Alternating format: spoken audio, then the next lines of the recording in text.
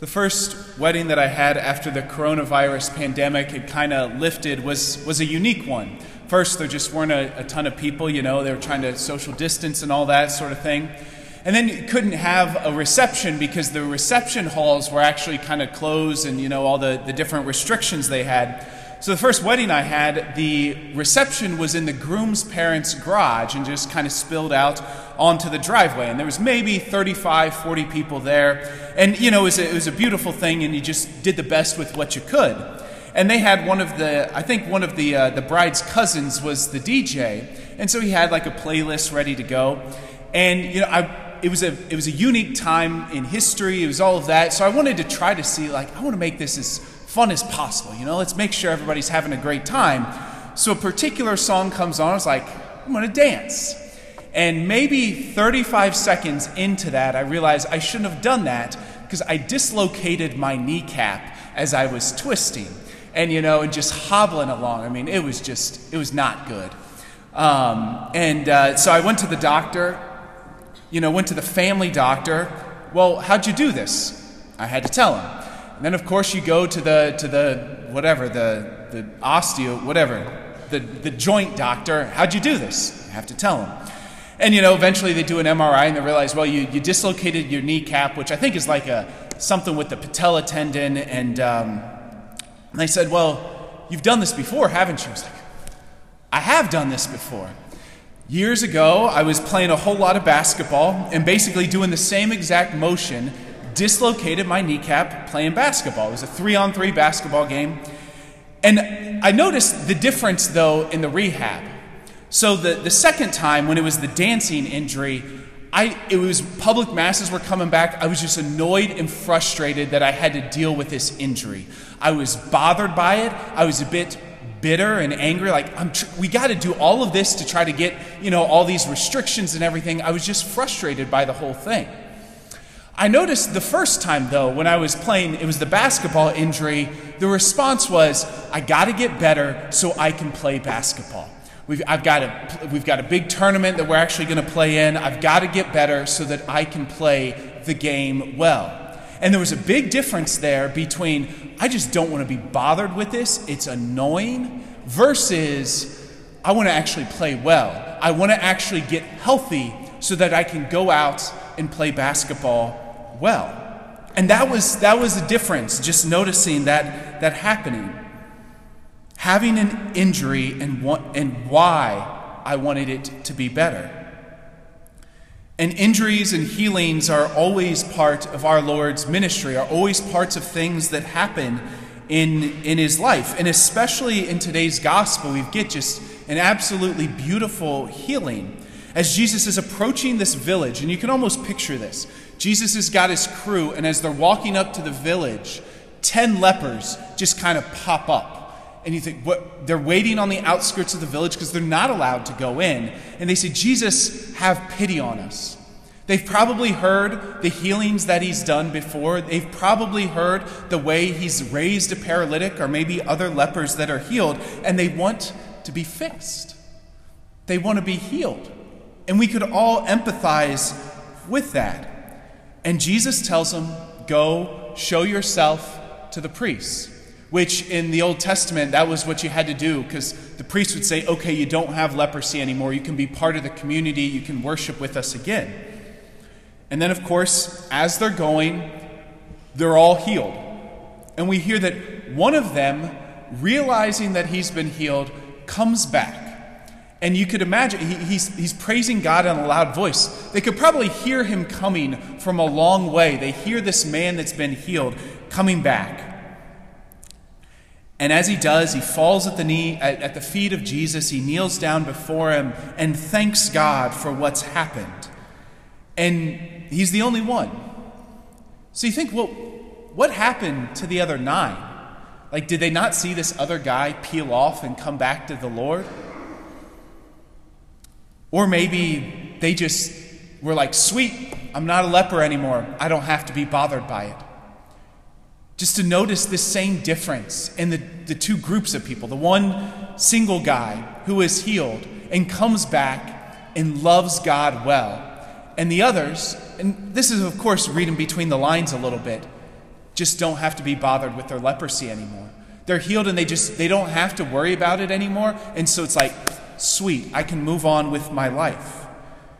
And we look at this in our own lives because in some way, and maybe in many ways, all of us need Jesus to heal us.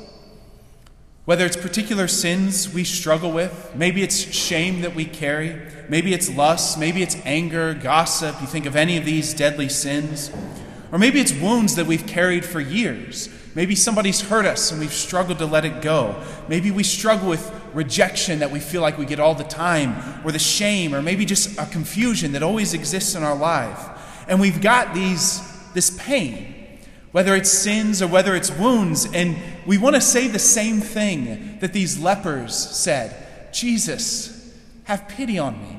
Have pity on us. Free me from this. And as we're kind of going through this, maybe just the thing to reflect on is, why? Why do we want the Lord to heal us? Why do we want the Lord to transform us? Is it simply because we just don't want to be bothered with it anymore? I'm tired of confessing the same sins over and over. I just wish I didn't have this struggle with sin X or with these rejection wounds or a knee injury. I just don't want to be bothered with the pain of kind of limping around through Mass. Do we not just want to be bothered with it? Or do we want to be healed because we want to love well? Like this man who comes back. He loves God well. He's able to thank him well. He's able to love God and his neighbor well because he's been healed. Because he no longer has to deal with his leprosy. He's able to love God well. And the same thing's true with our own sins, with our own shortcomings. Why do we want Jesus to free us? Why do we want him to have mercy and forgive us? Is it simply because we don't want to be bothered with him?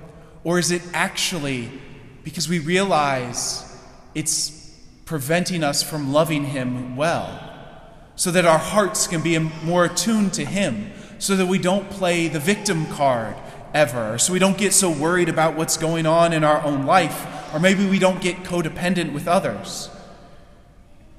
But we want to be healed because we want to love God well, because we realize our sins, our wounds, our shortcomings, all the burdens that we carry in our lives prevent us from loving God well. Just like having a knee injury prevented me from doing things well, prevented me from playing basketball well. Why does we want the Lord to heal us? So that we can love him well. And I heard a story, another priest who lives in a different state told me this story that kind of highlights all of this. There was a man in his parish that was just really struggling with kind of different forms of addiction. And he was really, and it just kind of got his life in an absolute mess. And so he and this priest was kind of working with him. And so he committed to transformation. So he started going to different support groups to help him out. He saw a counselor to kind of work through things. He was going to confession regularly. And as the months went on, he got a whole lot of freedom. He wasn't struggling with his addiction as much, and he was feeling like, all right, I don't have to worry about that as much in my life. And one day this man told the story to the priest. He was driving in his truck down the road, and he's got his 11-year-old son with him in the front seat.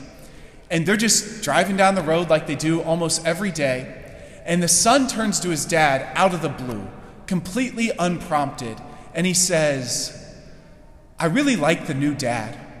I really like the way you are now. And of course, the dad hasn't shared his struggles with his 11-year-old son. But what does his son perceive in his father? He perceives that his dad is loving him better, that his dad is more available when his son is struggling with things, that he actually is more attentive to his son's needs. And he says, I like the new dad. His dad had gotten freedom from his sins, from his shortcomings, and was able to love better. Even if he didn't perceive it himself, his son, the one who was 11 years old, and you think, well, he doesn't know things. He did. And he noticed that his dad was able to love him in a better way. And he was grateful for that. He was grateful that his dad was more present to him because he was no longer struggling with his wounds, with his sins. And that presents us with this question. Do we want the Lord to heal us? Do we want him to free us from sins? Do we want him to heal the wounds that maybe we've carried our entire lives? And if so, why? And hopefully, and maybe it's not always this way, and we kind of go from one way to the other, but hopefully it's because we want to love others well. We want to be more available to God in our lives, and we want to love our friends, our family member, our kids, our parents in a better way. And when we come with hearts like that and we say, Jesus, have mercy on me, have pity on me, he will. He'll show us his great love and his great mercy and free us so that we're able to love those in our lives with a pure heart, with a free heart, with a heart that's modeled after Jesus Christ.